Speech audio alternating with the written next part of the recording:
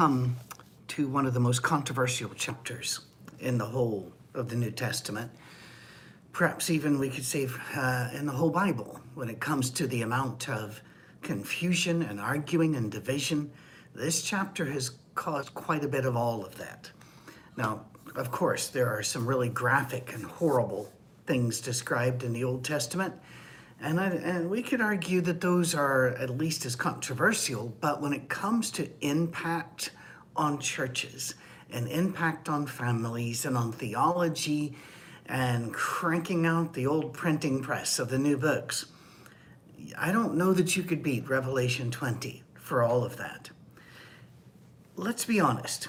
Let's admit that good people have not only differed on this chapter, but they've been so convinced that their interpretation of the chapter is the only one that is acceptable and the only one that is faithful to Scripture, and that it is central to the Christian faith.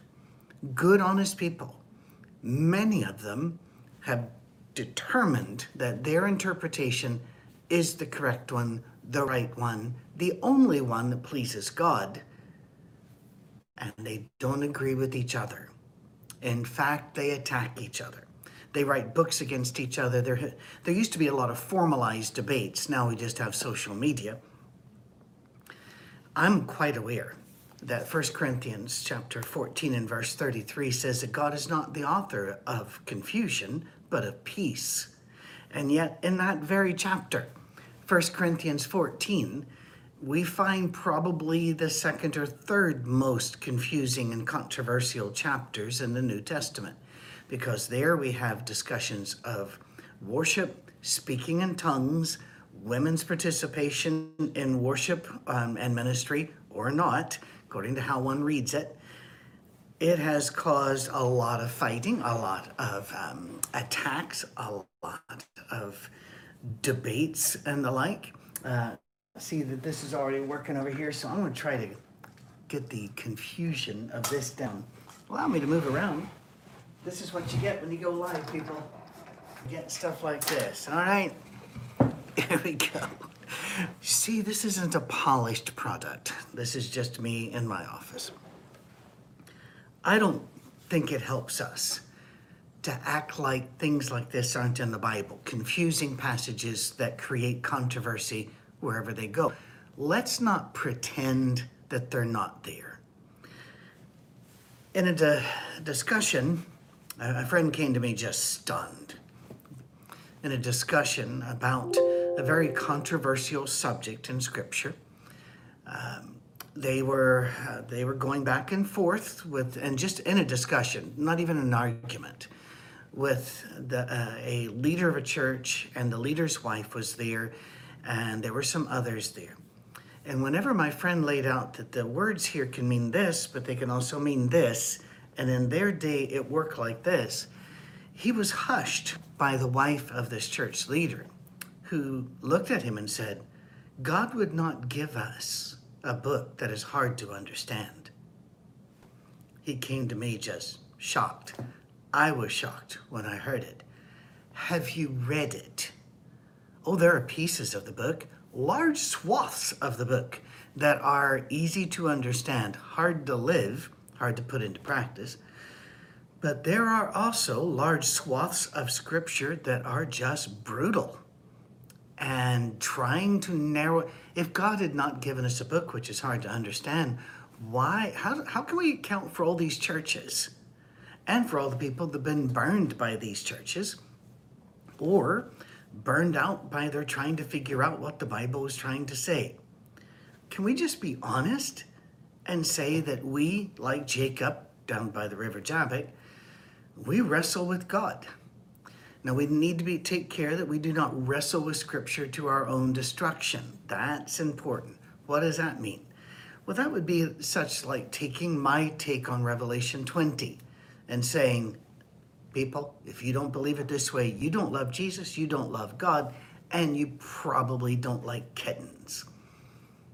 I'm wrestling with the Scripture to my own destruction, and I'll probably destroy a few others along with me. Humility. Humility, come on. God wouldn't give us a book that's hard to understand. Do you really want to go there? That would mean that everybody that disagrees with you is either being dishonest, stupid, or just silly. Are these the labels you want to put on everybody who disagrees with you? I think you parked your life under that tree of the knowledge of good and evil, and you're just snacking away, not understanding that was the sin that destroyed paradise. We don't do that to people. We don't make those judgments. I'm quite aware that I and Pope Francis would agree upon some things and disagree on a great many other things. But I have zero power or right to look at him and say, now, Francis, this just isn't hard to understand. And you're either being dishonest or silly or just ignorant. What in the world gets inside of our heads? Peter warned about us destroying ourselves and others with these passages. In 2 Peter, however, chapter 3 and verse 16, he says Paul wrote some things that are hard to understand. If Peter struggled with some things Paul wrote, it's okay to put on your humility hat and say, you know something? Sometimes we just don't know. Sometimes we just have to believe in the dark because God didn't turn the lights on in this particular passage. Sadly, we get people, and we always have had these people, always, who decide that the more murky and esoteric a scripture is, the more important it must be, and that only they, or their group, or their prophet, their rabbi, their pastor, only they have unlocked the passage that nobody else has ever seen before. And if it's murky and just really mysterious, that means we have the wisdom to solve the puzzle, and therefore we are important. We have an identity as being the wise ones to whom the secrets of God have been revealed. Oh my, the siren call of being that special is almost irresistible to so many human hearts. We can end up finding our identity in our created specialness, in all the drama and the mystery, that we are the wise ones. We have seen the prophecy we spoke, and God gave us words, the prophecy that we can then give to you, and then you have to hear us because God gave it to us. Even Homer Simpson did that. One of the episodes of The Simpsons, he also was predicting the end of the world. And whenever people challenged him, he goes, but I really feel it. I really feel it's true, so it has to be true. That is just as valid as all of the modern day prophets out there right now, self-styled rabbis or whatever they are, that say, we know what all the end of the world means, and what are the odds? It's going to be now. We have a problem right now in the United States. And this may be one of the more upsetting things that I say to some of you. But we have to talk, as Christians, we have to talk about this. We lost a lot of credibility because a ton of Christian groups, charismatic groups, Messianic rabbi groups, Messianic Jew groups, a lot of Protestant groups that are, let's say, not mainline, like, let's say, a Presbyterian or Lutheran. And I'm not mainline either, so I'm not trying to paint everybody bad or everybody good. But a lot of them wrap themselves around American politics. And they even had a huge prayer rally on the Washington Mall before the election, where they blow shofars, those ram's horn trumpets, and they declared prophecies that Donald Trump was going to be elected because the Bible said so, and that this was a coming harbinger of the great days. And you had Rabbi Khan and all of his acolytes up there and a whole bunch of others praying, saying, this is the way it's going to be.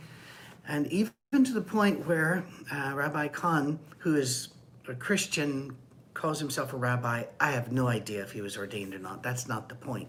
But I watched this stunned as Trump, they were blowing trumpets, and then there was thunder in heaven, and then he read a statement from Trump about how they're going to win and move forward. And he goes, he held it up, the trumpet sounded.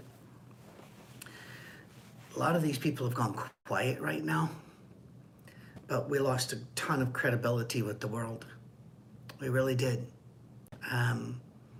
When you wrap your arms around politics, left or right, it's not about Trump. It's about whoever you did. If you wrapped it around Biden, you're wrong. We don't do that with the kingdoms of this world, but Christians do. And why? They get seduced by prophets and these great leaders who they've opened up the mysteries of Scripture. All of those other people before, it doesn't matter whether they were Augustine or Luther or Calvin. It doesn't matter who they were. They didn't get it, but our guy did. We're special. No. All of us have received grace from God.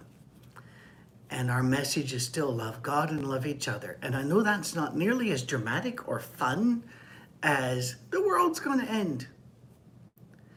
But will this cause these people to back up and say, well, we were wrong. We were absolutely wrong. We need to re-examine. No. I've seen it all my life.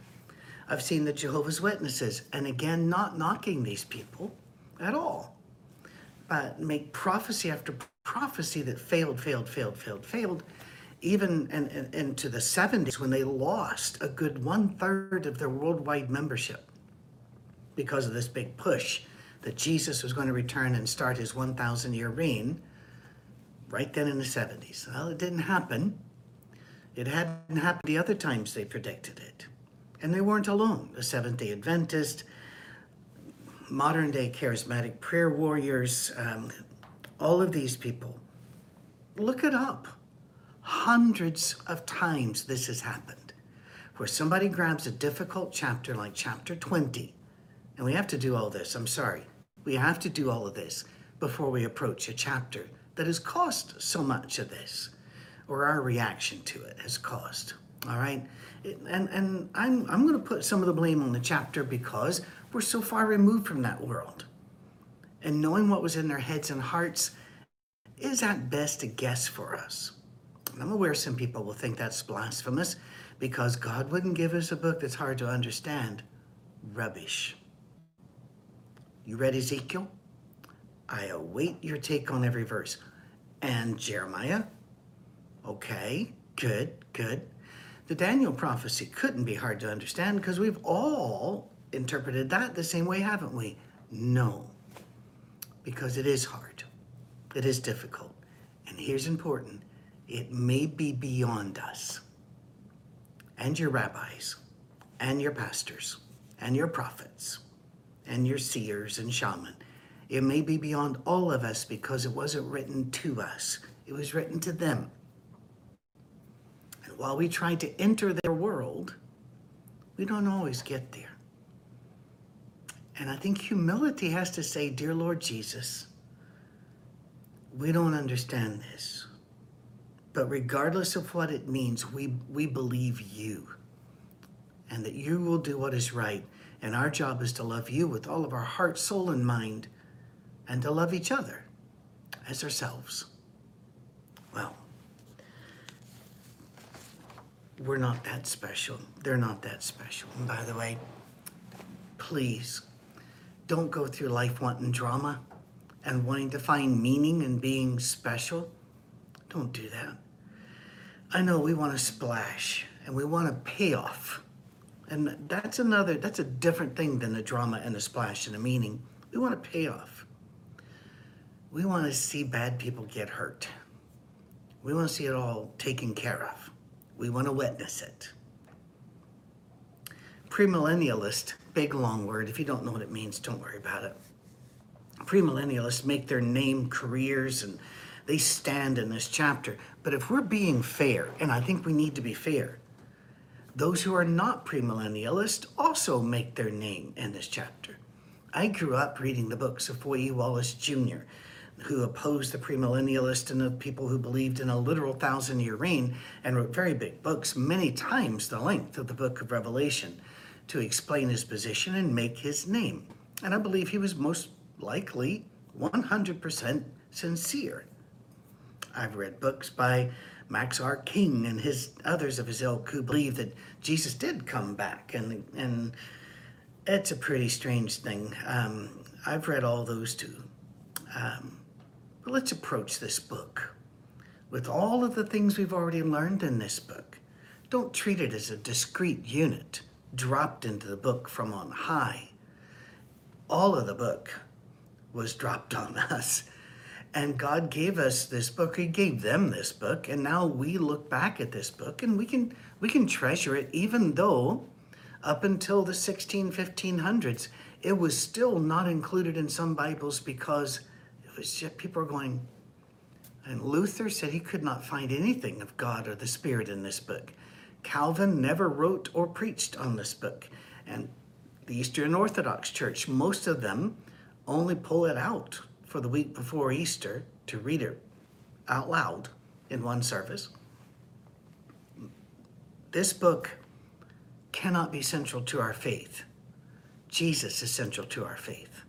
So we look for the Jesus in this book. Okay, the Christians in 90 AD were in a really bad situation, and the generation they were raising, their children and their children's children, they saw what was coming, but they also needed to know that God saw what was coming and that God would also be coming. And so this book was written to them. This chapter 20, does not live in isolation. It is part of a movie in words, a river in words, a torrent in words, a torrent rushing toward a battle and a payoff. But where is that payoff? Those living then who got this book, they understood it was for them. And they never saw a heaven on earth. They never saw the Roman emperors paraded out in front of the Christians and declared evil by God, and and then punished in front of the Christians for their sins. They didn't get that payoff. They didn't see a Christian rise to be emperor. Don't talk to me about Constantine. His wife was a believer. He might have believed at the end of his life. It's really hard to tell with him. Everything he did was political. So let's not call him a Christian leader. All that was Rome and the beast, that pagan religious system that propped up the political system, all of that would be destroyed and fall into ruins. Some of the people living would see some of this beginning. None of them would see its end. That said, we've been going for quite a while now, so let's finally look at the book, Revelation 20. We'll just do 1 through 3, and I'm hoping we can do this in one lesson, but it might be a long one. And I saw an angel coming down from heaven, having the key to the abyss and holding in his hand a great chain. He seized the dragon, that ancient serpent who is the devil or Satan, and bound him for 1,000 years.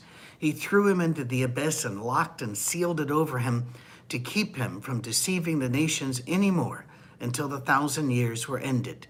After that, he must be set free for a short time. Well, before we get into the numbers and abysses and keys and don't miss this one really cool point.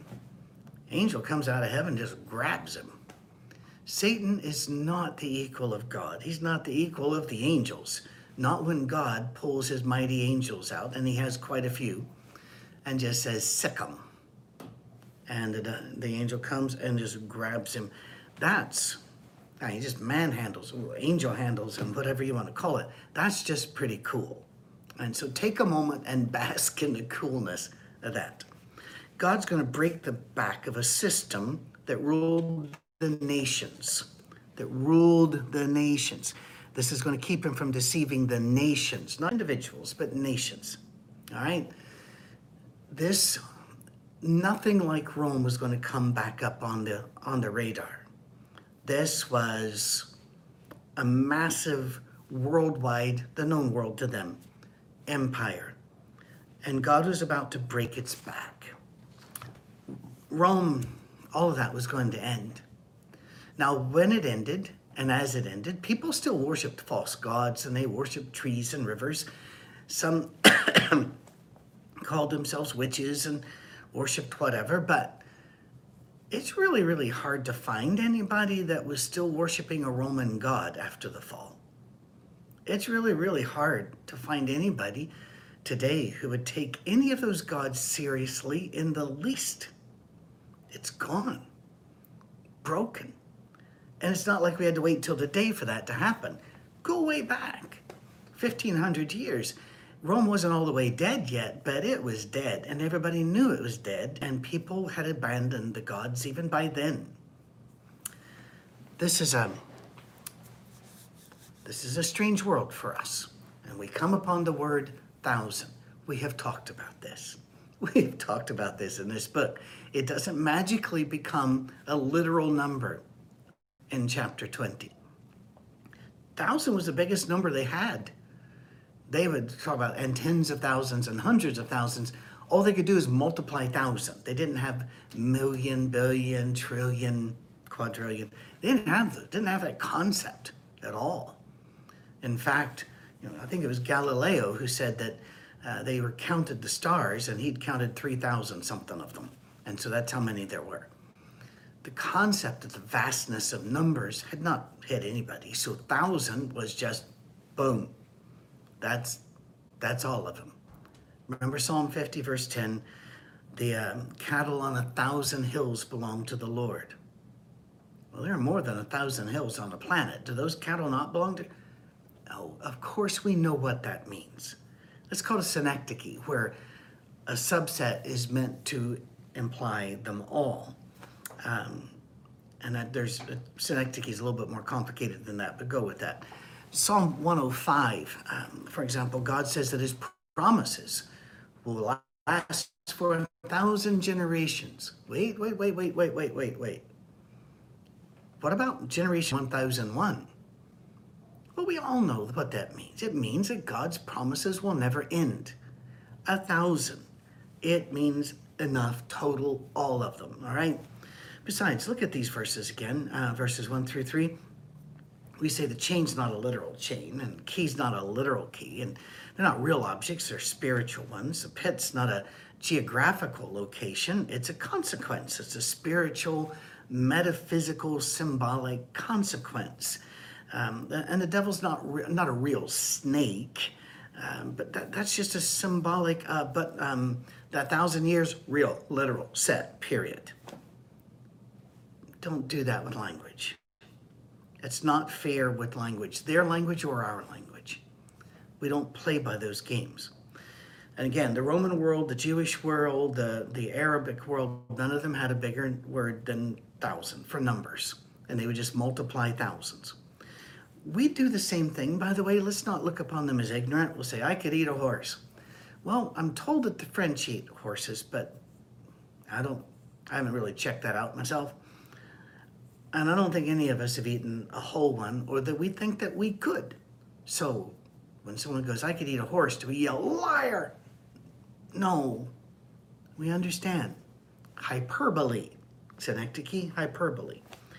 Or, I ate a ton of cake.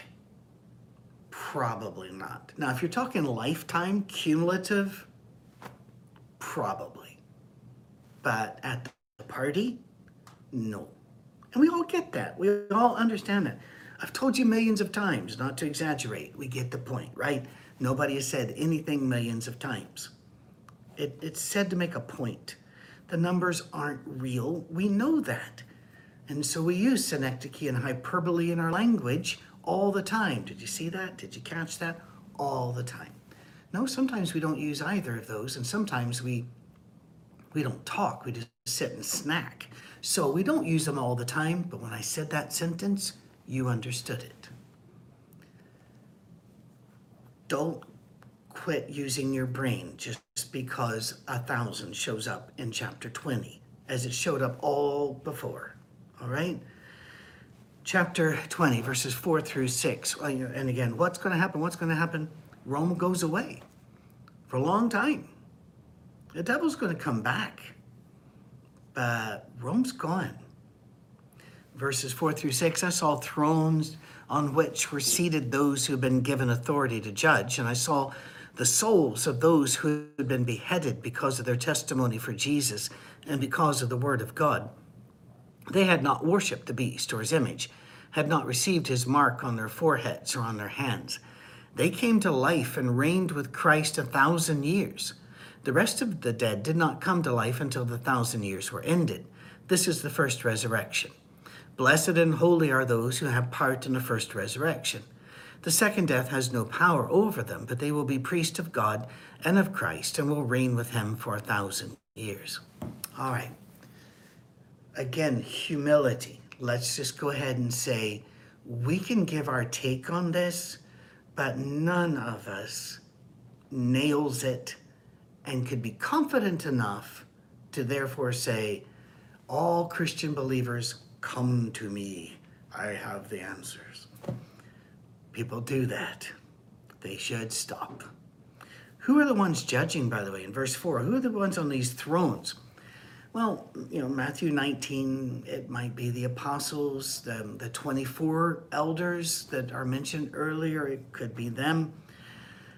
I think it might just stand for the faithful, because faithful people judge the earth, not because we're walking around going, you there, that's wrong. You there, sinful. No, tacky. No.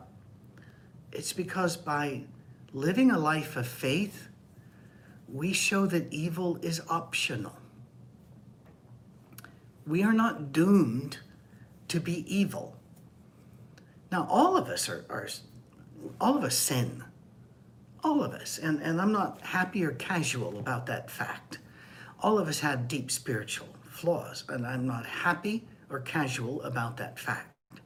But those who live in faith, follow Jesus, repent of their sins, and get up and keep following Jesus, they show it's possible to do this. And therefore the world has no excuse. It can't look up and goes, well, nobody could do. Yeah, look, these people did it. They followed me even when they were beheaded, even when they were crucified, even when they were shut out of schools, and whenever they were fired for it, or whenever they were divorced for it. They stood up and they believed in a quiet, simple, loving way. They believed. It's possible. Evil's optional. That's what Jesus' life showed us. He who lived with zero sin showed it's possible to live with zero sin, except that none of us are ever going to pull that off. So we need a Savior, and we have one. By the way, this is not the first time that we see beheaded or martyred believers in heaven.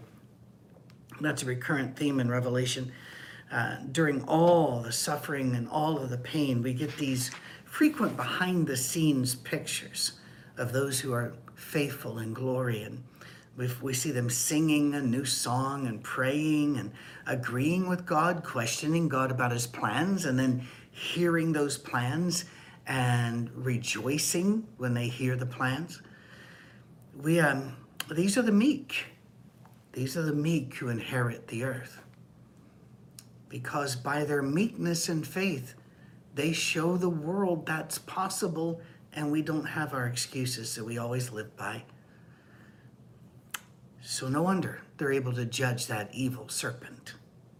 And who are these who live and reign with Christ for 1,000 years? Well, most likely you. I would assume most people watching this believe that Jesus is the Son of God and that he is our Savior, our Messiah. You believe. And therefore, Jesus says you will reign with him. Not just here. He says it in the Gospels. You'll sit with him, which is a huge deal back then. It implied equality, or at least very, very high rank. and to eat with somebody was equality. And Jesus, look at the book of Luke. The book of Luke is Jesus having lunch. He's going around eating with people that most religious people wouldn't associate with. And then he ate with the religious people that the sinners hated. And he goes, then you will receive a crown of life. You will reign with me. So who are these that are reigning with Christ for as long as Christ says? Which this biggest number just means you're going to reign.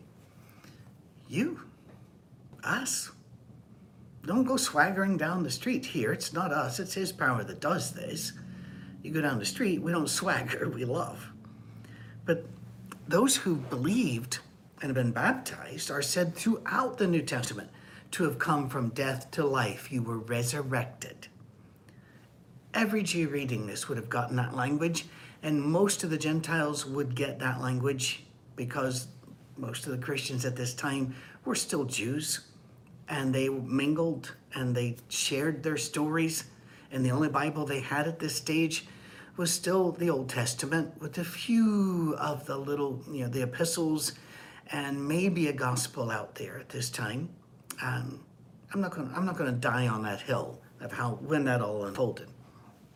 But think about Romans 6. Baptism is a death and a resurrection. They've been resurrected.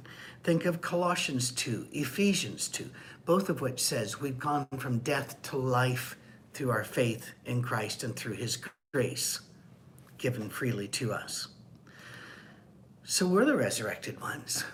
Now, when Rome fell, again, no beast of a false religion came to take its place for a very long time. It left a very long void.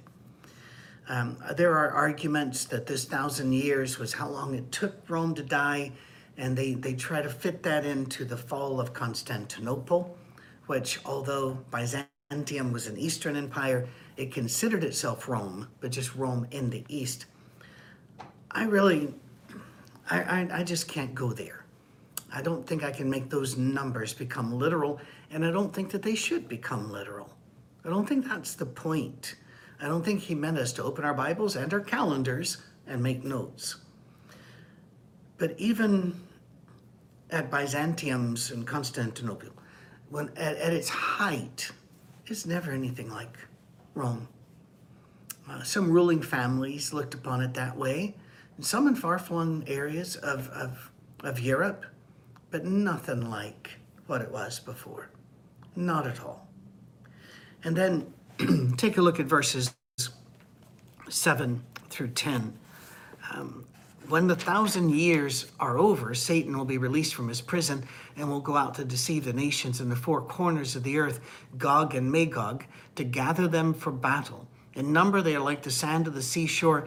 They marched across the breadth of the earth and surrounded the camp of God's people, the city he loves. But fire came down from heaven and devoured them, and the devil who deceived them was thrown into the lake of burning sulfur, where the beast and the false prophet had been thrown. They will be tormented day and night forever and ever. Again, humility. Let's approach this with humility. And for my atheist friends, don't get excited when it says four corners of the earth. The Bible does not teach that the earth is flat. We still say the four corners of the earth because we use directional pointers and we use figurative language. I saw the sunrise today. No, I'm sorry, that's a lie. What I saw was the sun as the earth rotated and the sun came into view. Who says that? Who says we sat on our back deck? We had a nice beverage beside us. My wife and I held hands as the earth rotated until the sun could be seen no more. We don't do that. So let's not get really excited, all right? Allow people to use language the way people use language. That said, was there an enemy that was coming that would sweep across the plains and endanger the very people of God? There would be others, but it would be over 1,000 years after Rome began to fall, and Rome fell as a process. Who came? Well, we don't know who Gog and Magog are here. We're going to get to that in a bit, but let's admit that two vast armies did do this. The Genghis Khan and the Mongols, no individual ever conquered as much of the world as fast as Genghis Khan and the Mongols. They came all the way up into Europe, and they nearly took Europe. That was a close run thing. And by the way, they came back a couple times in lesser waves and tried again. What about the Islamic armies? That again took land and came all the way up and even took a lot of Europe. The Iberian Peninsula, Spain, Portugal, at least most of it, or big portions of it. They were all the way up into Hungary. They were in Vienna. They pushed all the way around through there.